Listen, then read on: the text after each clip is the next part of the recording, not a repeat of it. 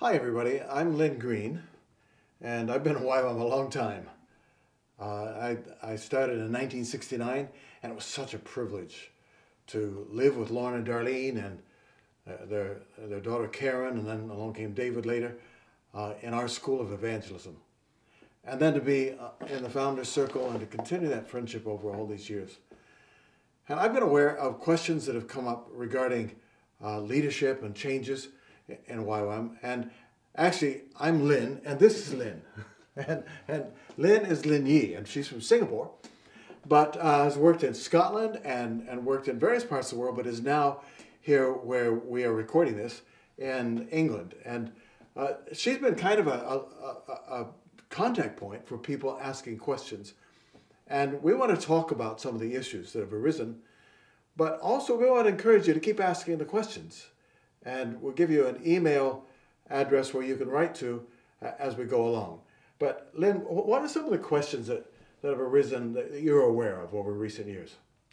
Well, I think there are questions that some of the leaders have been writing specifically, to you to ask you to address certain things and to clarify things regarding plural leadership, a flat structure, the role of conveners and the eldership, and what does that look like? How does it actually work out? So I've actually collected those questions and try and form some for this evening's interview. Okay, go ahead. What's the first question? Well, a few years ago in Singapore, at the Singapore Gathering in 2014, our organizational structure as Youth with a Mission changed dramatically. Yeah. It's like titles help to define roles and set expectations. So why the need for an organizational change and that being so drastic? That's a big question. And that for me, from my point of view, that was a night of chaos. But it was unavoidable. And but actually the change didn't start then at all. Mm-hmm. Although some people felt it did and felt it was very abrupt. But actually, that change made me think back to some of the foundation layers, the people whom God used prophetically in YWAM to get the foundations solid and plumb and square. And there was a wonderful man of God named Ken Wright. And I could still visualize the little room I was in. When Ken came to us, my guess would be maybe 1975. He was a New Zealander, and he'd been involved in just a tremendous move of God. Joy Dawson, Campbell McAlpine, Arthur Wallace, they were all part of that. And many of those people from that move of God in New Zealand, the Lord used to lay prophetic foundations in YWAM. And he came to us in England, and he said, I have a word from the Lord for YWAM. And he talked to me and to a small group of us about leadership team and co-equal leadership. And to be honest, I just didn't get it. I couldn't understand it. I thought that will never work. I was polite. I listened to him. And then we went and talked amongst ourselves, and as we do. And I remember guys saying, yeah, well, that's Ken's perspective, but really, back in Palmerston North and the church he's a part of, he's the clear leader. Mm-hmm. But I'm afraid that was one of the occasions in which I was too casual with the word of the Lord. He had a word from God for us, but it was just way ahead of time. Mm-hmm. But I still remember it. I didn't dismiss it altogether, but I put it back here, the places where you put things that have question marks over them. And really, it was about that time that Lauren, who'd been, he'd started YWAM on his own, and then DAR, and he appointed a group of people to be the International Council. And I remember really clearly because I wasn't on it. And I thought maybe there's a chance I'll be on it, and I wasn't. And that was so right because I wasn't one of the handful of elders in YWAM at the time. But for many years, that group of people worked relationally as an overall leadership team because Lauren knew intrinsically that he needed accountability and he needed to be part of a team in leadership of YWAM. And so we had an international council that wasn't really executive or corporate. It wasn't primarily defined by geography or anything. It was just a a relational group of friends. And then, I don't know, well, I became part of that later, and I was there when we started getting more corporate. We started getting more like an organization, more like a business. We started appointing leaders as according to geography, regional directors and all.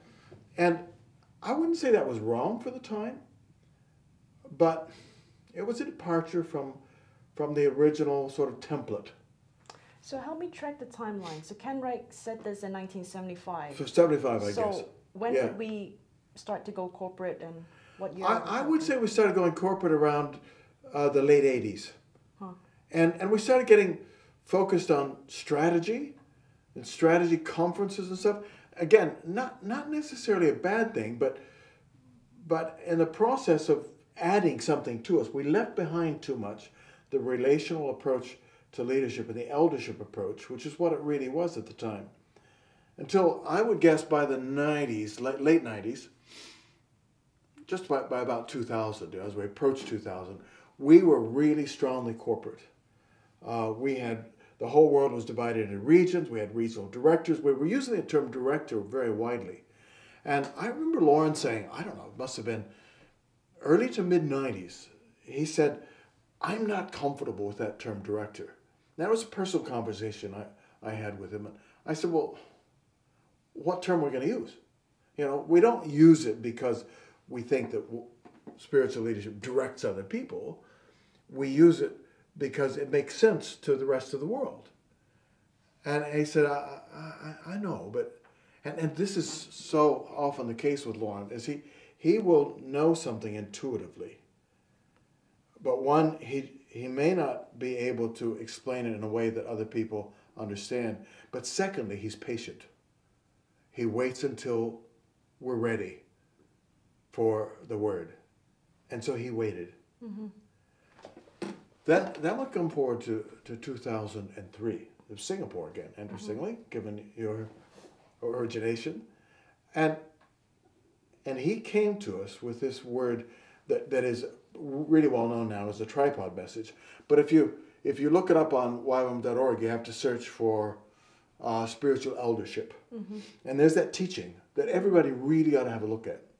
Because when he came with that word about how we keep the apostolic cutting edge of YWAM, relationship and eldership, but the overriding thing is the priesthood of all believers. Mm-hmm. God speaks to everybody. He's the head. No person is. So we're not directive. So he gave that word in 2003, and at the time we thought, well, that's a really good reminder. But what it really was a prophetic voice to start a process of change to get us back to eldership leadership. Mm-hmm. So that was 2003. Now from there, I would say we kind of worked on that without understanding the implications of it. And then a dear friend of mine, a guy I've kind of introduced to YWAM, a Coptic Orthodox monk, Dr. Atef, Father Macarius is the name he has now with these being in the North American Orthodox Church. Dr. Atef gave me, a few of us here, a teaching about eldership. And I said, oh, that's just for YWAM as a whole. And he said, yes, it is. And I said, well, would you come to our global leadership team and teach it? He said, no, I won't. You teach it. So I said, okay, go through it with me again. And I took careful notes, and that was 2009. And I taught 4 sessions on that when we were meeting in Lausanne. And it was at that time that we had another confirming word. And that's where one of our leaders, Dan Bushy, as we were praying about it after these teaching times, had this picture of a big plane with lots of people on it.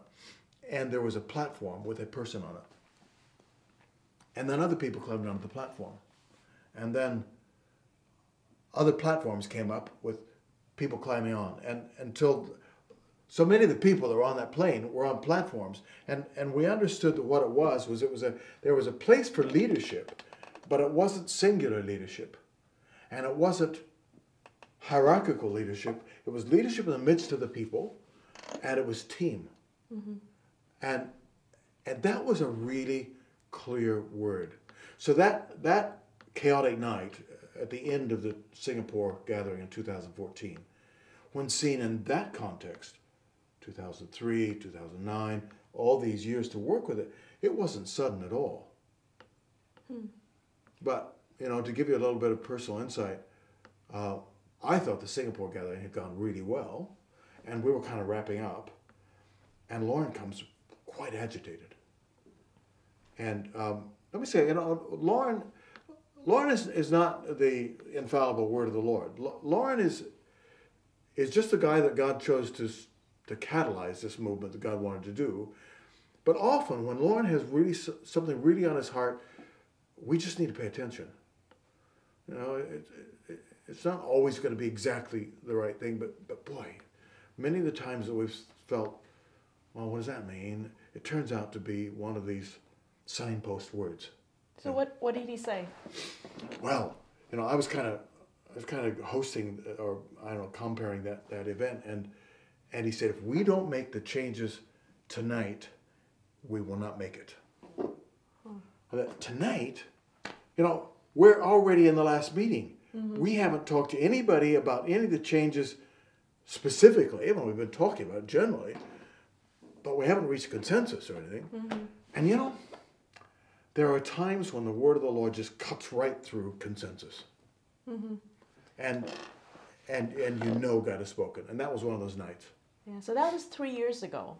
And so we've become quite aware that ever since then, like in different parts of YWAM, there have been questions arising. Yeah. And recently we now have some of our leaders write you with some of these questions. Yeah. So actually, one of our European leaders has this concern that in the West, in our postmodern context, he's observed that young people tend to desire flat leadership, consulting together, deciding on things democratically, but they're not aspiring to leadership, and they're unwilling to take on responsibility. That's what he's observed.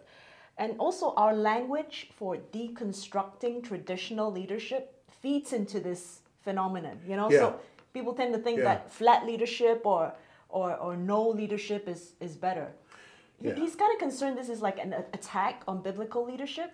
Would you say this is true? How would you address this? Yeah, there have been people who've come and done teachings in different parts of the church about deconstructing the church, and oftentimes the result has been just disintegration. So we're not about that.